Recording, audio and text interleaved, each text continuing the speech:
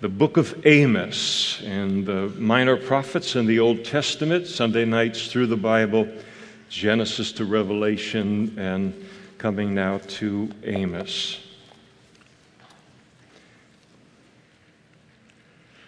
As I announced that this morning, one of the brothers in the church caught me after the service. We were chatting, and he said, "That sounds like somebody just come out of like an Iowa farm boy or something." And that's precisely right in terms of Amos, as we'll see in a moment. Notice it in verse 1 of chapter 1. "The words of Amos, who was among the sheep breeders of Tekoa, which he saw concerning Israel, the northern kingdom of Israel, in the days of Uzziah, king of Judah, and in the days of Jeroboam, the son of Joash, king of Israel, 2 years before the earthquake." Amos's name means burden. He was from a city of Tekoa, which was located out in what is known as the Judean wilderness, and a little town that overlooks the Dead Sea and about 10 miles south of Jerusalem. He grew up in what we would call, at least we called it when I was a kid, he grew up out in the boonies. He grew up out in the sticks, and he grew up out in Rio Vista or whatever kind of little tiny town that's out in the middle of nowhere that nobody ever thinks anything significant is going to rise up out of it. In fact, the single thing that Tekoa is famous for in human history is that it produced Amos, and that God called him to be a prophet to the northern kingdom of Israel. And so he would have been a prophet who came from the south, from Judah, that's where he's from, the Judean wilderness, and a prophet then to the north. He is the only one of these minor prophets that kind of crossed that border, came from one kingdom and then to prophesy in another kingdom. Remember that Israel is divided into 2 kingdoms at this particular point, following a division within the nation of Israel, following the reign of Solomon, during the reign of his son Rehoboam. The northern kingdom was Israel, the southern kingdom was Judah. He is going to minister to the northern kingdom of Israel. And so God is going to call this kind of a country bumpkin to go into, leave this very, very comparatively quiet and simple life in Tekoa, and going to take him into one of the most wealthy, educated, cosmopolitan, sin-filled cities that existed in that part of the world and in that day, into Bethel. We're told we're told here in this verse that he was a shepherd, he was a herdsman. That is, he bred sheep, at least his family appeared to, and he was a part of that, and then also raised sheep. We're going to find out a little bit later in chapter 7, verse 14, that he was a tender of the sycamore fruit. And so he was a fruit picker, and specifically the sycamore fruit that is being referred to here is a form of fig in the Middle East. And so he's a fig picker, and that's what he is. And that's how I think of Amos all of the time. And you might remember, those of you who are older, Gallo used to run a bunch of ads when we were young, and they had the one guy that he described himself as the little old winemaker me. I don't know how many of you remember that, but Amos was the little old fig picker me, and a pretty humble kind of beginnings, but a good way to remember him. It encapsulates him perfectly. His lone credential, as we'll see later in chapter 7 as well, is that God called him, and God chose him to be a prophet. He heard from God, and then he spoke what it is that he heard God speak to him. And fundamentally, that's all that matters, certainly as it relates to a prophet. A person can have all kinds of education, all kinds of training, all kinds of different things that can be poured into their lives, but they'll never be a prophet unless God speaks to them something to say and then gives them the power to say it and then says amen to the message that they deliver.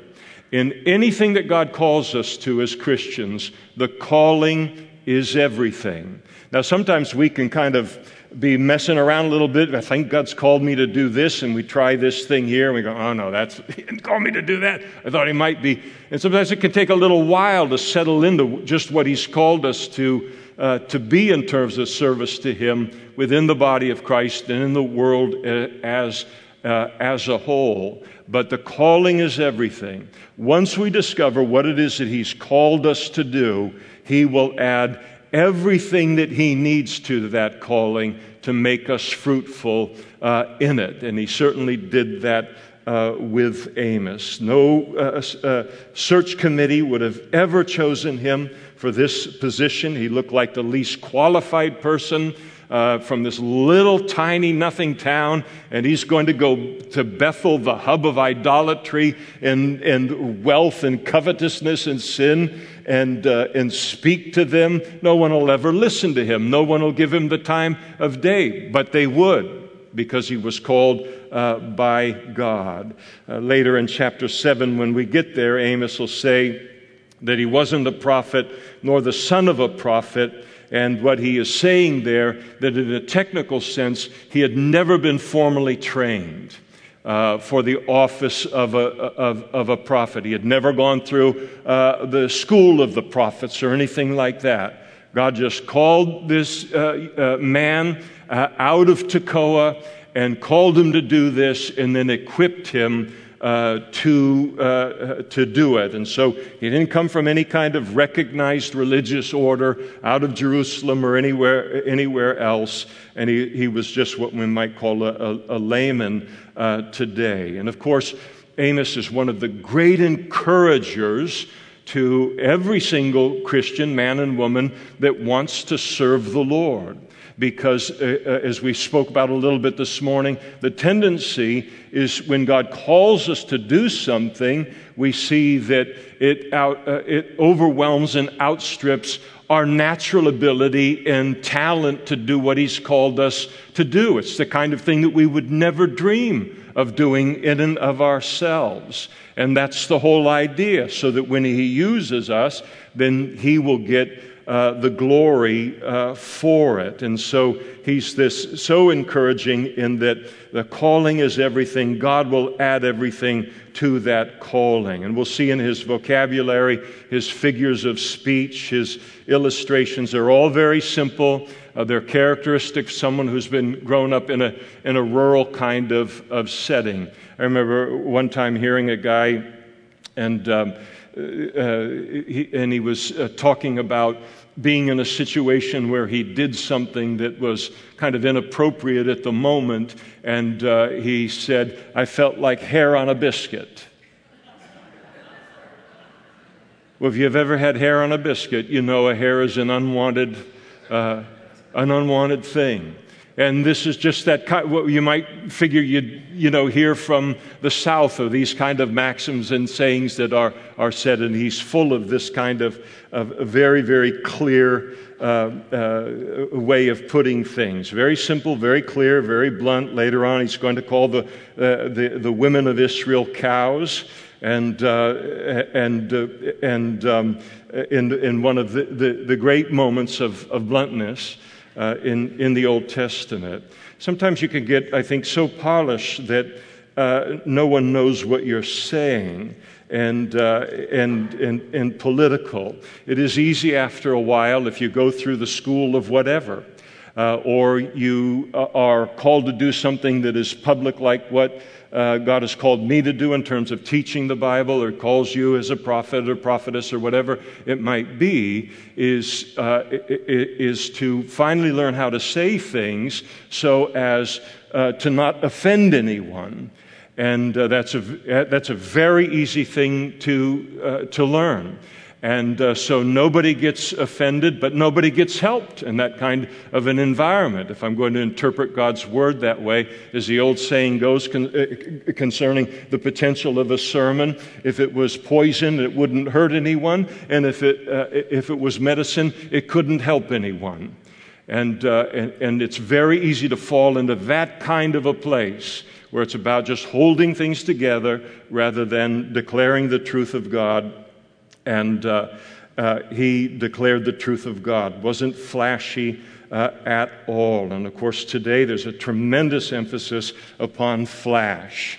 We're in competition with the world, sometimes we think, with getting the attention of people, holding the attention of people. Will they come out? There's got to be big names and big this and big that and all of it. But any place where God is the center of attention and is allowed to be that and to be who He is in the midst, then that is going to be, that's the most dynamic environment that you can possibly be in the middle of. But I think this emphasis upon charisma, able to hold the crowd, able to dress and look poor while wearing an outfit that costs $1,500 in front of the congregation, I think it can discourage so many young people who are looking to go into these kind of callings, because it's nothing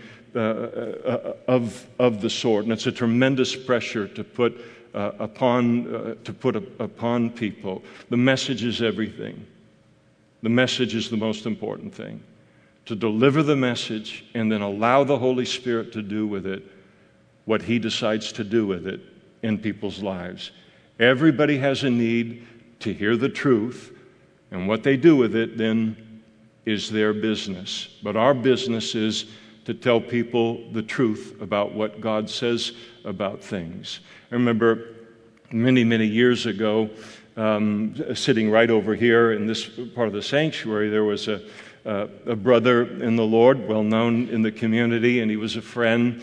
And he came with his wife, and she was famous for movies and Broadway plays and stuff like that. And so she's sitting right there. And then after the service was over, I was up in the front, and she came up and she started to talk to me. And she said directly, she said, "Now with you, the message is everything." And I knew what she was saying. It's not about a show. It's not about providing ambience or working the crowd or anything like that. It's about the message. And I thought that was interesting. Of course, her in the field of entertainment would recognize it. And so sometimes people will say to me, and we will get to teaching the Word here. Well, I'm already in chapter 1. I'm on safe ground. But they'll say, "Oh, Pastor, never stop teaching the Word of God." And I say, "Well, you pray for me related to that, but I feel a pretty strong confidence that I never will." Because when you don't have a song and a dance, then you got to stick with the Word of God. I couldn't get up here and fill this time for 5 minutes on my own, except it's the Word of God. In fact, I tried to do it one time in the early days, and coming over and driving over from Napa to Modesto and teaching. One time I drove over and I forgot my notes for the Sunday morning message. And I'm virtually a brand new Christian. And so my notes were 2 hours away. I'm in Bob's Big Boy putting on my white shirt for the morning service, and I realize that's happened. I get up, I've told the story before, I get up in front now to teach, and I said everything I knew about 1 Peter, which was the book I was teaching. That took me about 30 seconds. And then it took me another minute to say everything I knew about the whole Bible, and then everybody became deadly aware that I didn't know what I was talking about up in front, and I readily confessed I forgot my notes, and let's close in prayer.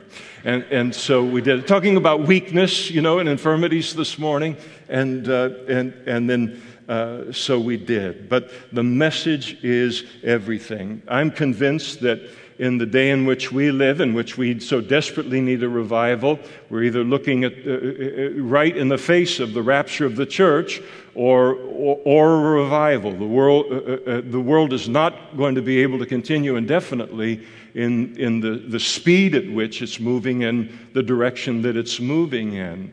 And then what God does so often is He takes an Amos, some person that's off here in the corner, nobody knows about him, he's not on any kind of a circuit or anything like that, and then raises this guy up like David out in Bethlehem, overlooked within his own family, and then boom, he speaks the word of God, and God gives life to it. And that's how God works. So He prophesied again to the northern kingdom of Israel, and as He does it, He's got kind of a triple disadvantage. He's a shepherd and a farmer, which is no high credentials in religious circles in those days. He's without any recognized religious credentials, and he's going to the city of Bethel, that is a city that is the center for the worship of false religion and center of religious titles, and then he comes from out of the country. And so it would be, as my friend said this morning, it'd be like a hardworking, living close to the earth Iowa farm boy coming to some center of culture and wealth in the world today, like Rome or New York City, and everyone would think, who is this, and who does he think he is? And so he prophesies to Bethel, where Jeroboam had erected one of his 2 golden calves and made it the capital of the idolatrous northern kingdom of Israel. He would have been a contemporary of the prophet Hosea, who also prophesied to the northern kingdom of Israel, but no record that the two of them ever met. And so we're told a little bit about the timing of his ministry, that he ministered during the reigns of Uzziah and Judah, about 790 to 739 BC, and at a time, again, where the kingdoms are divided. Israel in the north, her economy is booming, without a deficit. It's booming. And they've had recent military successes. They're trusting in both their wealth and their military, and while being a mess spiritually and being a mess morally. And so he's going into a place where they would have been very, very smug and confident in their false gods and in their idolatry. And here comes this guy out of the sticks and is going to start to talk to them about God. And that's exactly what he does.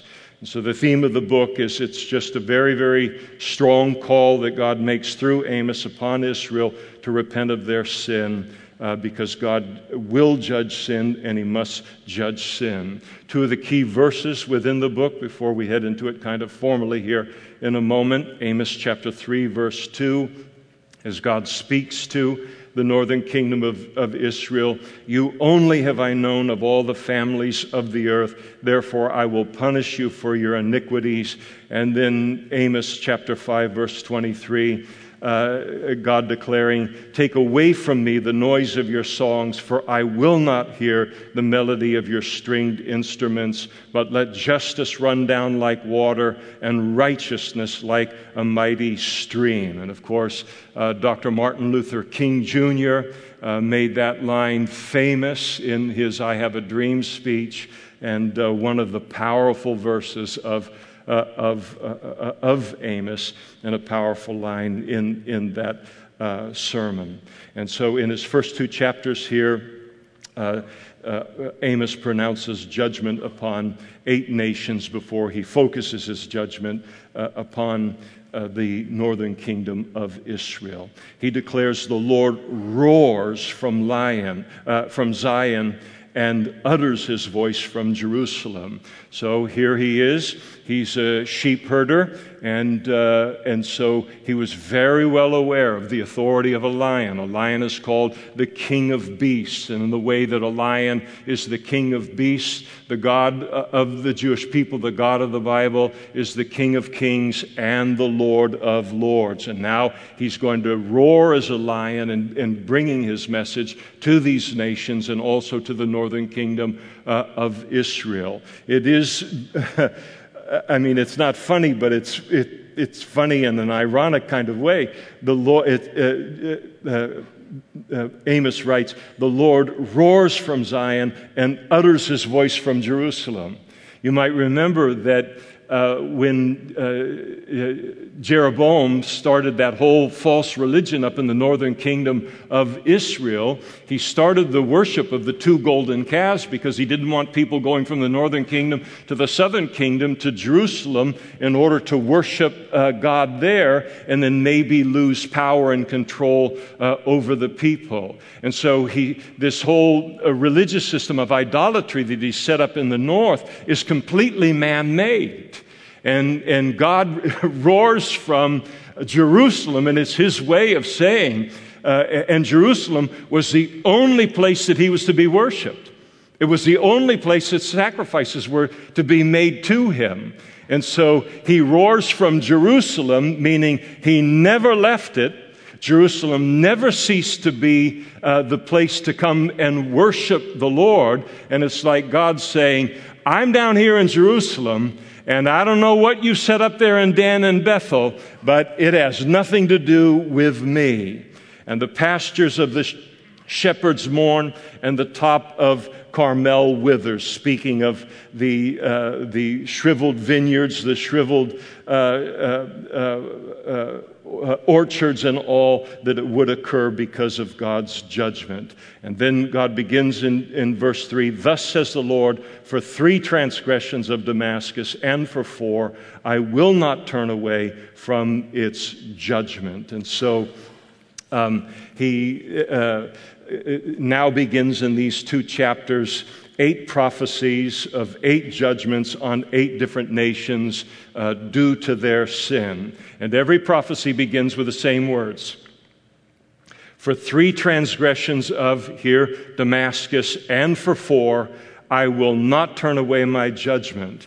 And in this, God is not communicating that we're to count 3 transgressions, and then when a 4th one occurs concerning each of the nations, that we're to notice that is happening. It's a way of God communicating that the sin of all of these nations was full. In fact, it was more than full, and that their judgment was long overdue. And so it would be a way of us saying they have gone one step too far. I let them go to step 3 without the judgment, but now they've gone to step 4. They've gone one step too far, and now they're going to bring judgment upon themselves. It appears that the sin that Amos mentions and the word because occurs in all 8 of these prophecies. God identifies the specific sin that represents the one step too far that each one of these nations took, and the reason for the judgment that was going to come on them despite all of God's warnings of judgment even before that time. And so each prophecy is a prophecy of doom, follows a similar pattern. First, there's a declaration of an irreversible judgment going to come upon them, and then the naming of the specific sin, the specific affront to God that they're engaging in that's going to warrant the judgment, and then third, a description of the judgment that would come upon each of them as a result. In all of the judgments, there is fire mentioned as a part of the judgment, and fire being one of the most destructive of the elements of nature in terms of God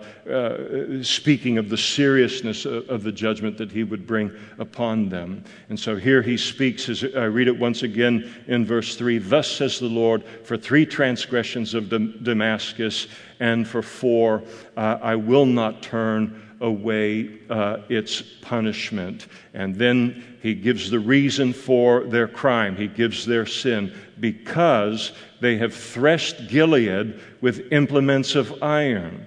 But I will then send a fire into the house of Hazael, which shall devour the palaces of Ben-Hadad. I will also break the gate bar of Damascus, cut off the inhabitant of the valley of Avon, and the one who holds the scepter from Beth-Eden. The people of Syria shall go captive to Kir, says the Lord. And so their crime is given that they threshed Gilead with implements of iron, and so they were guilty of cruelty toward other people. Gilead, you might remember, was that section of land that lay on the eastern side of the Jordan River when the children of Israel came in to conquer the land, and they liked it because it was good for livestock and raising cattle and all. And so the tribes of Reuben, Gad, and the half-tribe of Manasseh,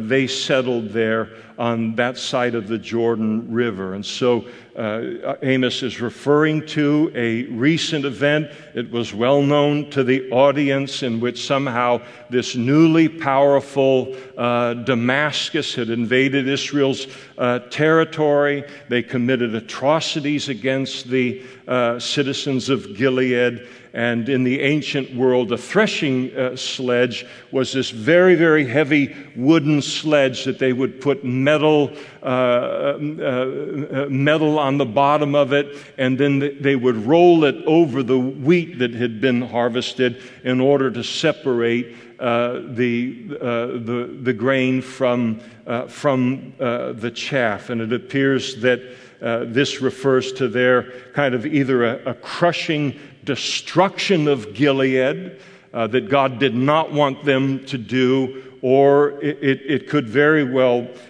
be that they committed a war atrocity against the citizens of Gilead, and they literally dragged these kind of implements across dead bodies or dying bodies as well as prisoners, and producing this horrible, horrible mutilation. And so here the Lord speaks out against this kind of cruelty that is done on the part of human beings toward others. And so in the eyes of the Lord, winning a war against others does not allow the victorious nation to then commit atrocities against the nation or the group of people that have been defeated in the battle. Of course, we have what's known as the Geneva Convention, that it exists with all of this in mind. It prohibits the use of poisonous gas in warfare. It demands that if people are taken as prisoners, that they be given proper medical care, that they give proper nutrition. And there's this idea to make even war something somewhat civilized in the modern age, so that people agree not to resort to these kind of atrocities. And so we talk about the rules of war even today, and God has rules as well. And as we see here in terms of their punishment, fire would be sent into the house, verse 4, of Hazael, devour the palaces of Ben-Hadad. Hazael and Ben-Hadad were 2 of the very worst enemies, cruelest enemies of Israel in the ancient world. When God talks about breaking the gate bar of Damascus, their capital city there, of course, a gate bar would be you would close the gates and put that bar down from the inside to keep people from getting in. Once that bar is broken, then the enemy just flows in and will destroy. And so God says, I'm going to produce a lethal breach in your defenses, and I'll open up your city to your enemies. And the Lord would then cut off all the inhabitants of the valley of Avon, cut off the scepter from Beth Eden. He'd break off the lineage, bring to an end the lineage in the dynasty of Hazael, the wicked king, and the people of Syria would then be captive to Kir. And all of this was fulfilled about 20 years after Amos's prophecy. Damascus was conquered, and the population was exiled by the Assyrians and the Assyrian Empire, all exactly as God had declared. Now, one of the things that's interesting is you get a little bit later here into chapter 2, and God speaks very firmly of his judgment for their sin of the southern kingdom of Judah and then the northern kingdom of Israel. But you can look at it and say, well, why is God upset with the pagans? They don't believe in him. They don't care about his word. They got their own gods. They got what kind of, why would he even bother with them related to that? They claim no loyalty to the God of the Bible. They certainly were not misrepresenting the God of the Bible like Judah and Israel were. And the reason that he judges them is because the earth is the Lord's. It all belongs to him. And every single human being or civilization in this world is either advancing good, advancing health, or they are bringing disease and dishealth to the world that belongs to God. And so even though someone may say, I don't believe in the Bible, I don't care about the Bible, I don't believe in the God of the Bible, God doesn't care about that. And the reason he holds them responsible in human history is because the Bible existed. Just because a person chooses to remain ignorant of the Bible all of their life does not mean they will not be judged ultimately by the Bible, because they had access and opportunity to know it and to know the ways of God, to know the way to be right with God, and so they are guilty in their own way before God. And so God judged them as a result of it. And then in verse 6, you see how we're flying here. For 3 transgressions of Gaza, and for 4, I will not turn away its punishment. Speaking of the Philistines, Gaza was a capital city of one of them, chief cities of the Philistines, and then he gives their sin because they took captive the whole captivity to deliver them to Eden. And so here you have the Philistines' violation was her slave trade. And it appears they captured entire communities in their slave raids. They would leave no one. This would include even Jewish communities. And then they would sell them to the Edomites, who then sold them to whoever would buy them. And then these people would end up shipped all over the world. I mean, and imagine the horror of such a thing happening to your spouse, to your children, all of you being separated, your village. It goes on yet today. And one day life is normal, and within a few days you're living as a slave in a foreign land. And you think about the kind of hard-heartedness that, again, exists even today. The hard-heartedness of a person who could do that to another human being for money. And imagine how all of that was viewed by God. And so here you have the enslaving, their sin, the enslaving of others for profit. But it's not just the slave trade in terms of what's being described here. What about enslaving people to drugs for profit? Enslaving people to pornography and lust for profit? for social media, enslaving people to social media, knowing full well how to enslave a person. And the enslaving of other human beings, knowing that you're doing it in order that you can have some coins jingle in your pocket. And it's an affront to God. And so the punishment for their sin is, I will send fire upon the wall of Gaza, which shall devour its palaces. I will cut off the inhabitant from Ashdod, another one of their major cities, and the one who holds the scepter from Ashkelon. I will turn my hand against Ekron, and the remnant of the Philistines shall perish, says the Lord. And so the result is that the remnant of the Philistines would perish. Now, perhaps you have noticed that you have never in your life run into a Philistine. So you don't know my husband. He's a Philistine inside out. So we use the term Philistine for someone who's a Philistine, but there are no literal physical Philistines that are in existence today in the fulfillment of this prophecy. The extermination, the death sentence to them as a people would be carried out by Assyria, the Assyrian Empire, when they conquered the land of the Philistines there.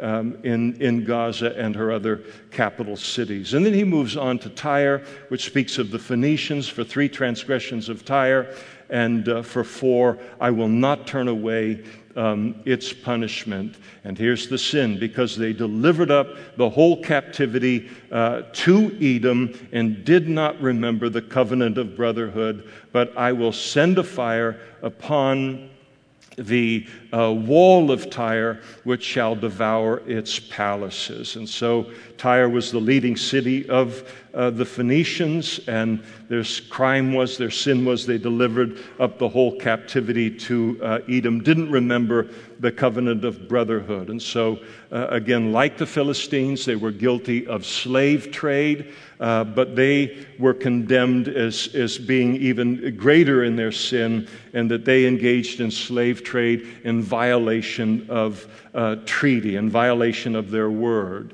You might remember that Hiram, who was the king of Tyre at the time of King David, that when David died and Solomon built the temple, that Israel and the Phoenicians, Tyre, entered into an agreement. They entered into a treaty to look out for one another, to supply one another with supplies. And here you have Tyre breaking that treaty for profit. And the Lord warns them and tells them that the punishment will be there. I will send a fire upon the wall of Tyre, which shall devour its palaces. And so the Lord would destroy the palaces of Tyre. The fulfillment of this occurred. Phoenicia's judgment. Phoenicia was kind of a kingdom, a country in the ancient world that was made up of various cities, significant cities that sat upon the Mediterranean Sea. And the first one to kind of take a crack at the fulfillment of this judgment upon Tyre was Nebuchadnezzar over the Babylonian Empire, and then Alexander the Great sometime later would come in and utterly destroy, is the head of the Greek Empire, utterly destroy Tyre and fulfill this prophecy. Then he moves on to Edom in verse 11. For 3 transgressions of Edom, and for 4, I will not turn away its punishment. And then there's the word because again, and their sin. Because he pursued his brother with the sword and cast off all pity. His anger tore perpetually, and he kept his wrath forever. And so their crime was they pursued their brother with the sword. Who was their brother? The Jewish people. The Edomites were descendants of Esau, of Jacob and Esau fame. And so they were cousins, they were brethren, they were linked by blood. And So here you have a cruel, brutal treatment of their kinfolk, of the Jewish people, in persecuting them in a bloodthirsty fashion. They cast off all pity in doing that. We're told in meeting it out there in verse 11. And the reason is because in his anger tore perpetually, and he kept his wrath forever. So here are the Edomites. They've got a beef with their cousins. They got a beef with the Jewish people, and they kept that vengeance. They kept that anger. They nursed it in their hearts. They kept it alive too long, and then when the opportunity came to express it, they went crazy. And so this is a very, very strong warning related to any of our hearts this evening. If there is a perpetual unforgiveness in our heart towards someone, or there is a long-standing bitterness in my heart, where I would look and say, if I ever get the chance to do what they did to me, I will do it in spades. I will go after them on this. That's a very dangerous thing, because the tendency will be, and the reason that God keeps vengeance to himself is that we will always overstep it. And once this kind of anger, this kind of bitterness starts to find expression, almost always it goes way beyond what is acceptable before we kind of quiet back down a little bit. And so we lose control of it. And so this was the attitude of the Edomites toward the Jews, and then how ultimately she performed such anger and bloodlust against her. And then God speaks of the judgment, but I will send a fire upon Taman, which was the largest city in the south of Edom, and which shall devour the palaces of Bozrah, and the largest city of Edom in the north. In other words, the entire country would be consumed with God's judgment. And then we come to Ammon in verse 13, or almond. I mean, it's just up to you, however you want to call it. I've been in Modesto a lot of years, and I haven't been able to fix this.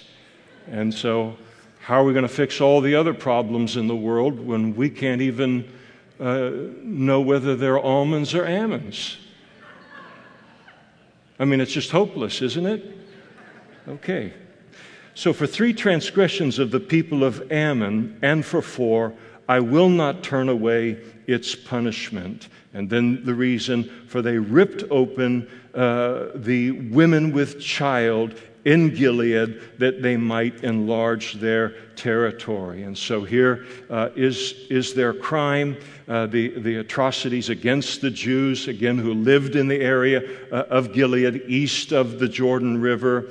And when they captured the women who were pregnant, they tore open their bellies to kill both the baby and the mother. And this kind of thing was not unheard of in the ancient world. And the reason for attacking, the reason for this kind of unspeakable violence was just simply to enlarge their territory. No affront had been brought against them. No wrongdoing had been brought against them. They just wanted more land. It would have been inexcusable no matter what the provocation would have been. They probably made a special focus upon males in the womb, that idea where they would look at it and say, well, the only good Jew is a dead Jew, and so we might as well kill them in the womb rather than meeting them in the battlefield in 20 years. And this was the thinking, and yet the thinking today among some people in dealing with their enemies. And so they committed this violence against the most defenseless in wartime in the ancient world. Why were the pregnant women vulnerable in this way? They couldn't flee. Everybody else could flee ahead of the invasion of the Ammonites. They could not flee.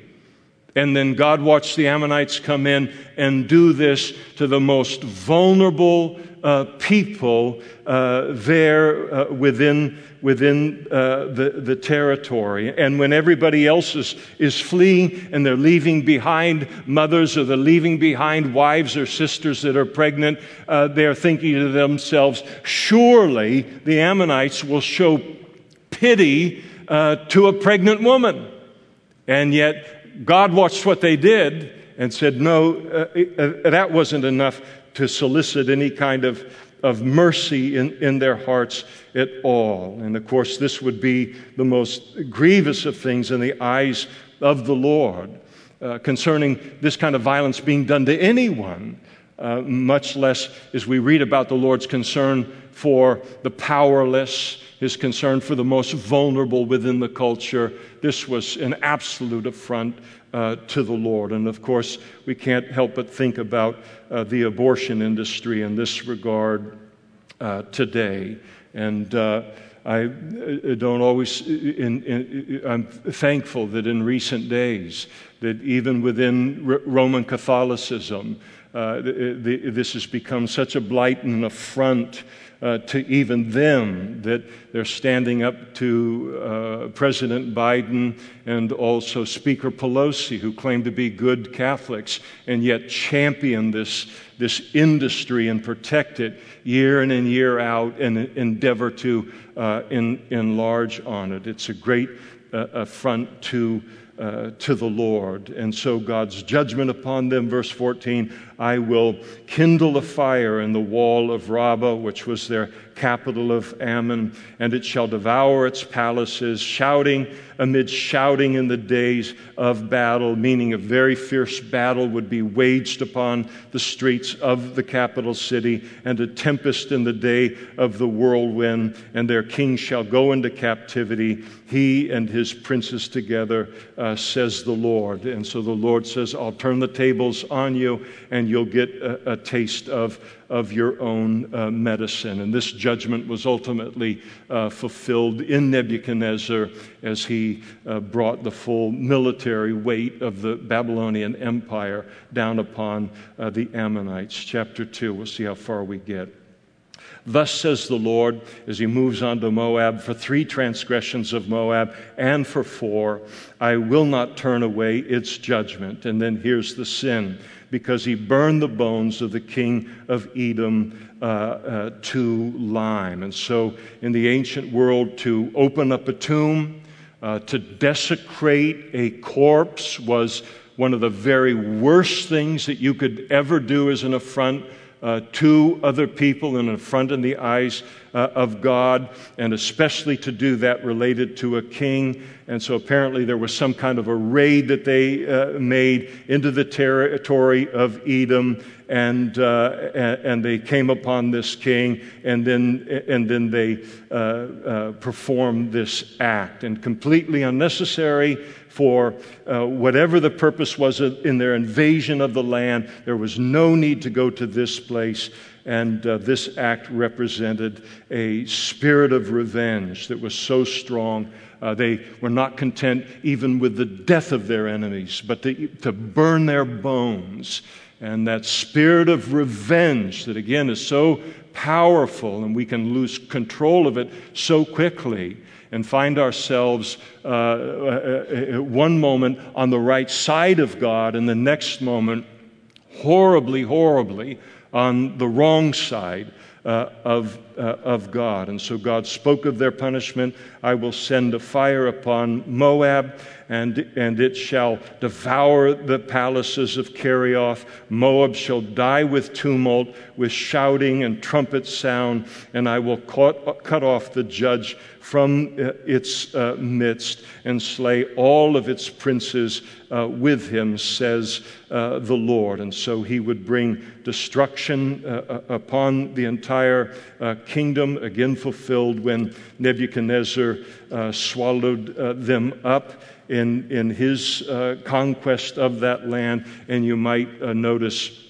that you have never, ever met a Moabite in the course of your life, because they ceased to exist as God prophesied they would when the judgment of Babylon came upon them. And then God moves now to Judah, getting a little bit closer to home. I mean, Amos is prophesying, and he's prophesying about all of these bad Gentile nations.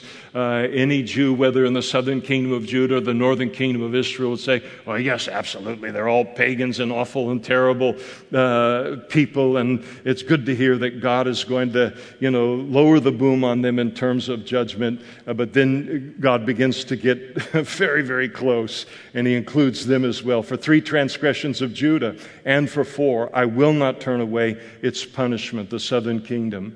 And here's their sin: because they have despised the law of the Lord and have not kept his commandments, their lies lead them astray, lies which their fathers followed. Now, that's an interesting progression that's listed here. And he condemns them because they despised the word of God.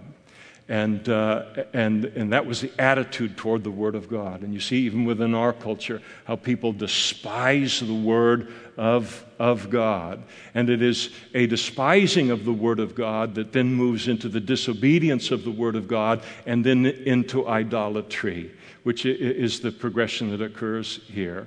Why do people despise the word of God? I think that Jesus put it the most simply, of course, that anyone could when he spoke to Nicodemus in John chapter 3, and he spoke about the fact that light has come into the world in terms of himself, and people rejected him because they didn't want the light, they wanted to live in darkness.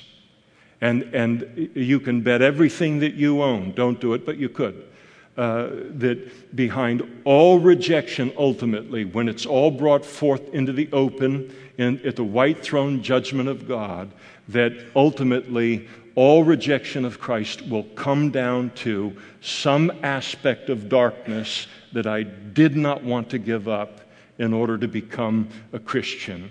And so it looks like the despising and all of the emotion and all of the rejection and all of the everything, and all of it is just a show to hide the fact that this Christianity and this God of the Bible is getting too close to what it is that I never want to give up in my life.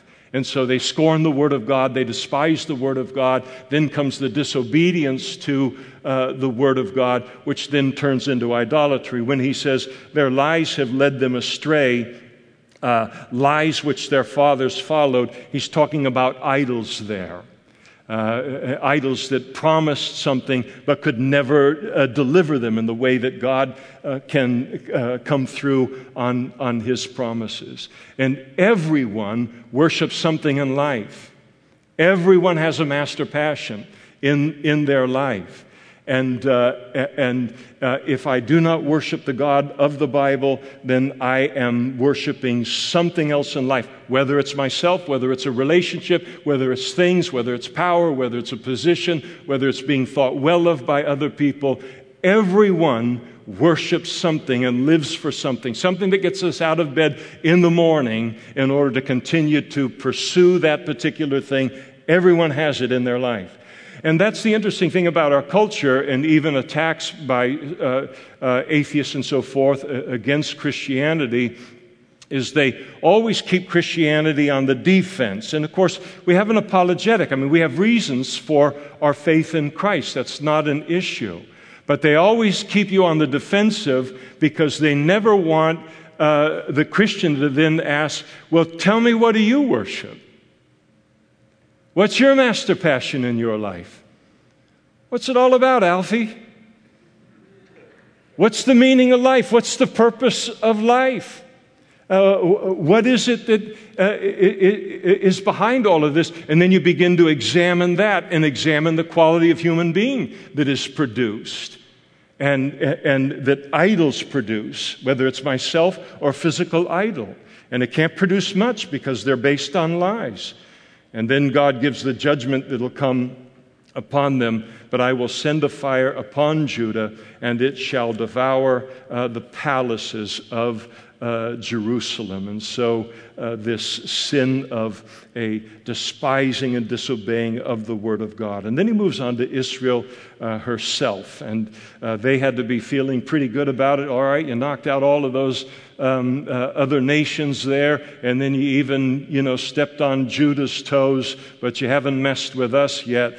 And then God finally comes to Israel here. For 3 transgressions of Israel, and for 4, I will not turn away its punishment because, and here the list is long, for their sins and the reason for their judgment, because they sell the righteous for silver and the poor for a pair of sandals. And this speaks of the fact that they had a very corrupt court system, a corrupt means of judging in the court system, and even a person who was clearly right in a legal proceeding in that day could lose their case by way of even a moderate bribe that could be offered. I mean, a pair of sandals could be offered to judge the case away from the poor and toward the person who was wealthy in the situation. And so the poor had no hope of getting any kind of justice in the judicial system in Israel at that time.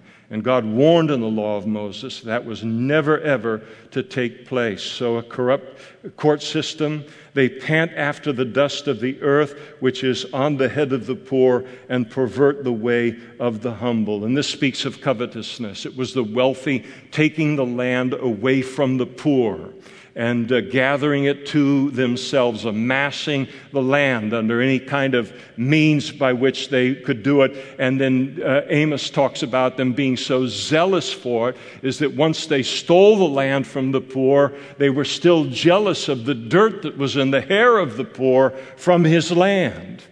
And this is how extreme things had become with the covetousness. And a man and his father go into the same girl, that is the same concubine or the same temple prostitute. It would be wrong for one to go to any of them, but for a father and son to do that was an especial abomination. And of course, this was they're practicing the great sin of the Gentiles, which was it always has been sexual immorality, but it marked Israel at that time as well.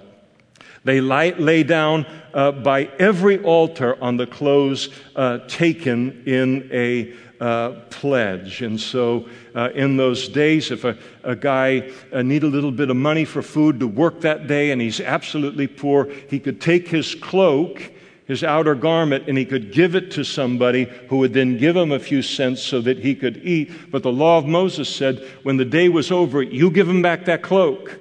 Whether he can repay that money or not, you do not take that cloak from him, because how's he going to stay warm at night without even having that cloak? And yet they were despising that, and they were stripping everything away from the poor and taking these things from the person that has no power, and then taking them as a pledge and using the garment, then, as we'll see in a moment, as kind of a drop cloth. Again, all of it forbidden in the Scriptures. The Bible commends the generosity to the poor, certainly toward the working poor. And imagine being so hard-hearted that for a few cents, I take this man's outer cloak, which I would never wear. They would never wear it. They wouldn't go so low as to wear the man's cloak. But they take it to the temple and they use it as a drop cloth to sit on while they worship their gods.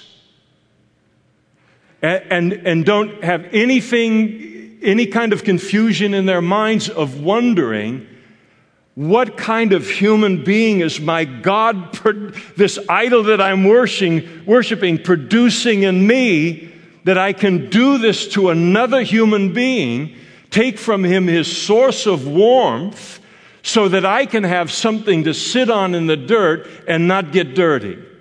And so the Lord, he condemned this kind of thing of taking advantage of the poor. And then he goes on and he talks about, and drink the wine of the condemned in the house of their God, and the condemning of the drunkenness and the seared consciences that they had in their idolatry. Yet it was I, God said, who destroyed the Amorite before them, whose height was like the height of the cedars, and he was as strong as the oaks. Yet I destroyed his fruit above and his roots beneath. And so God said, they were guilty of a very arrogant pride, revealed in their mistreatment of their fellow man. And God saw it in their hard-heartedness, and he said, I'm going to judge you because of it. And then he goes on in verse 10 and says, also it was I who brought you up from the land of Egypt and led you 40 years through the wilderness to possess the land of the Amorite. And so God is condemning the fact that they, in their treatment of other human beings, in their graceless treatment of other human beings, they have forgotten how gracious God was to redeem them from Egypt and to bless them all of their years. And it's really an ugly thing when a Christian, if we fall prey to forgetting how much grace God has shown us, and then we become graceless in our treatment of other people, and God notices it, and he doesn't like it. I raised up some of your sons as prophets, and some of your young men as Nazirites. And is it not so, O you children of Israel, says the Lord? But you gave the Nazirites wine to drink, and commanded the prophets, saying, do not prophesy. And so here they are in the midst of all of their sin, and yet God raised up prophets to speak to them, and they ordered the prophets not to speak. There were Nazirites who had taken Nazirite vows, which meant that they were not going to eat any fruit of the vine. They weren't going to shave their hair as an evidence of their consecration to God. And what did the culture do? Israel, claiming to know the God of the Bible, what they did is they, rather than listening to the prophet and the Nazirites, they did everything that they could to get the Nazirites and the prophets to stumble them from their faithfulness to God. They didn't want to go to the light, so they wanted to put the light out in them. And we live in that culture right now. And all of us, I think we've hit it within our lives, where people look at our life with the Lord, they see what we stand for, they're convicted by it, and their solution is not to come where we are in God, but now to somehow tempt us to destroy our Christian witness and to compromise our relationship with the Lord. And to be wise about that there are people who will do anything to destroy our walk with the Lord to satisfy their guilty conscience as a solution. And behold, I am weighed down by you, as a cart is full of sheaves is weighted down, God said to them, and therefore flight shall perish from the swift. The strong shall not strengthen his power, nor shall the mighty deliver himself. He shall not stand who handles the bow. The swift of foot shall not escape, and nor shall he who rides a horse deliver himself. The most courageous men of might, in terms of the military there in the northern kingdom of Israel, they shall flee naked in that day, says the Lord, speaking of the judgment that he would bring upon them. Even the bravest warriors would drop their weapons and cloaks and run for their lives, and even they wouldn't escape. And all of that prophecy came to be fulfilled in 722 BC, just 30 years after Amos prophesies to them, when the Assyrians would come into the land and utterly destroy the northern kingdom of Israel and take captive all of the people there and bring the northern kingdom of Israel to an end. And so this series of prophecies to the 8 nations that are given here. It's very insightful in terms of something for us. We look at it and say, well, yes, we're talking about 2,000, 2,700 years ago in human history, but all of it speaks today in terms of what God looks at, and how much more in our lives as Christians, because we have a greater privilege in being indwelt by the Holy Spirit and being a part of this new covenant. And so to look at this and just allow me to just go right through the reasons that he judged these 8 nations, and just allow him to check our own hearts this evening for any presence of this in our lives. Cruelty towards others, enslaving others for profit, truce breaking, when making money becomes more important than me keeping my word to other people, a perpetual unforgiveness or a long bitterness that exists in our hearts, destroying the innocent lives of mothers and children, the most vulnerable in life, possessing a spirit of revenge, despising and disobeying God's word, corrupt judgment or corrupt decision-making in my life, covetousness, sexual immorality, taking advantage of the poor, drunkenness that comes out of a seared conscience, pride manifested in a graceless treatment of other human beings, especially in the light of how gracious God has been to us. And then finally, seducing the righteous to sin. Well, that's quite a list. That's quite a list to look and say, boy, I wonder if God has a list in the Bible, and it's like, okay, there's the 3, but this takes you to 4. This takes you too far in terms of how he looks at things. And that's the list that shows how he sees things. And it's important to have something like this in our lives in the light of the world that we live in, where there is no acknowledged absolute ultimate truth. And so it's a free-for-all morally and and spiritually, and as if God doesn't exist and as if he won't judge. And the importance for us of steering clear of this kind of thing in our own lives. Let's stand together now and we'll close in prayer. If the worship team would come forward and prepare us for closing song, that'd be great. Father, thank you so much for this book of Amos. And we thank you for these early chapters here which speak to us of these things. And we pray that you would check our hearts tonight for any kind of presence of these things in our attitude and our actions in any way, with the recognition that these are the kind of things that will force you to chasten and will force you to judge. Thank you for the warning of your word, Lord, and we ask that you would use this time to purge us of all of this stuff that is now so common around us in the culture in which you've called us to live for you. And we ask for this work of your Spirit. In Jesus' name, amen.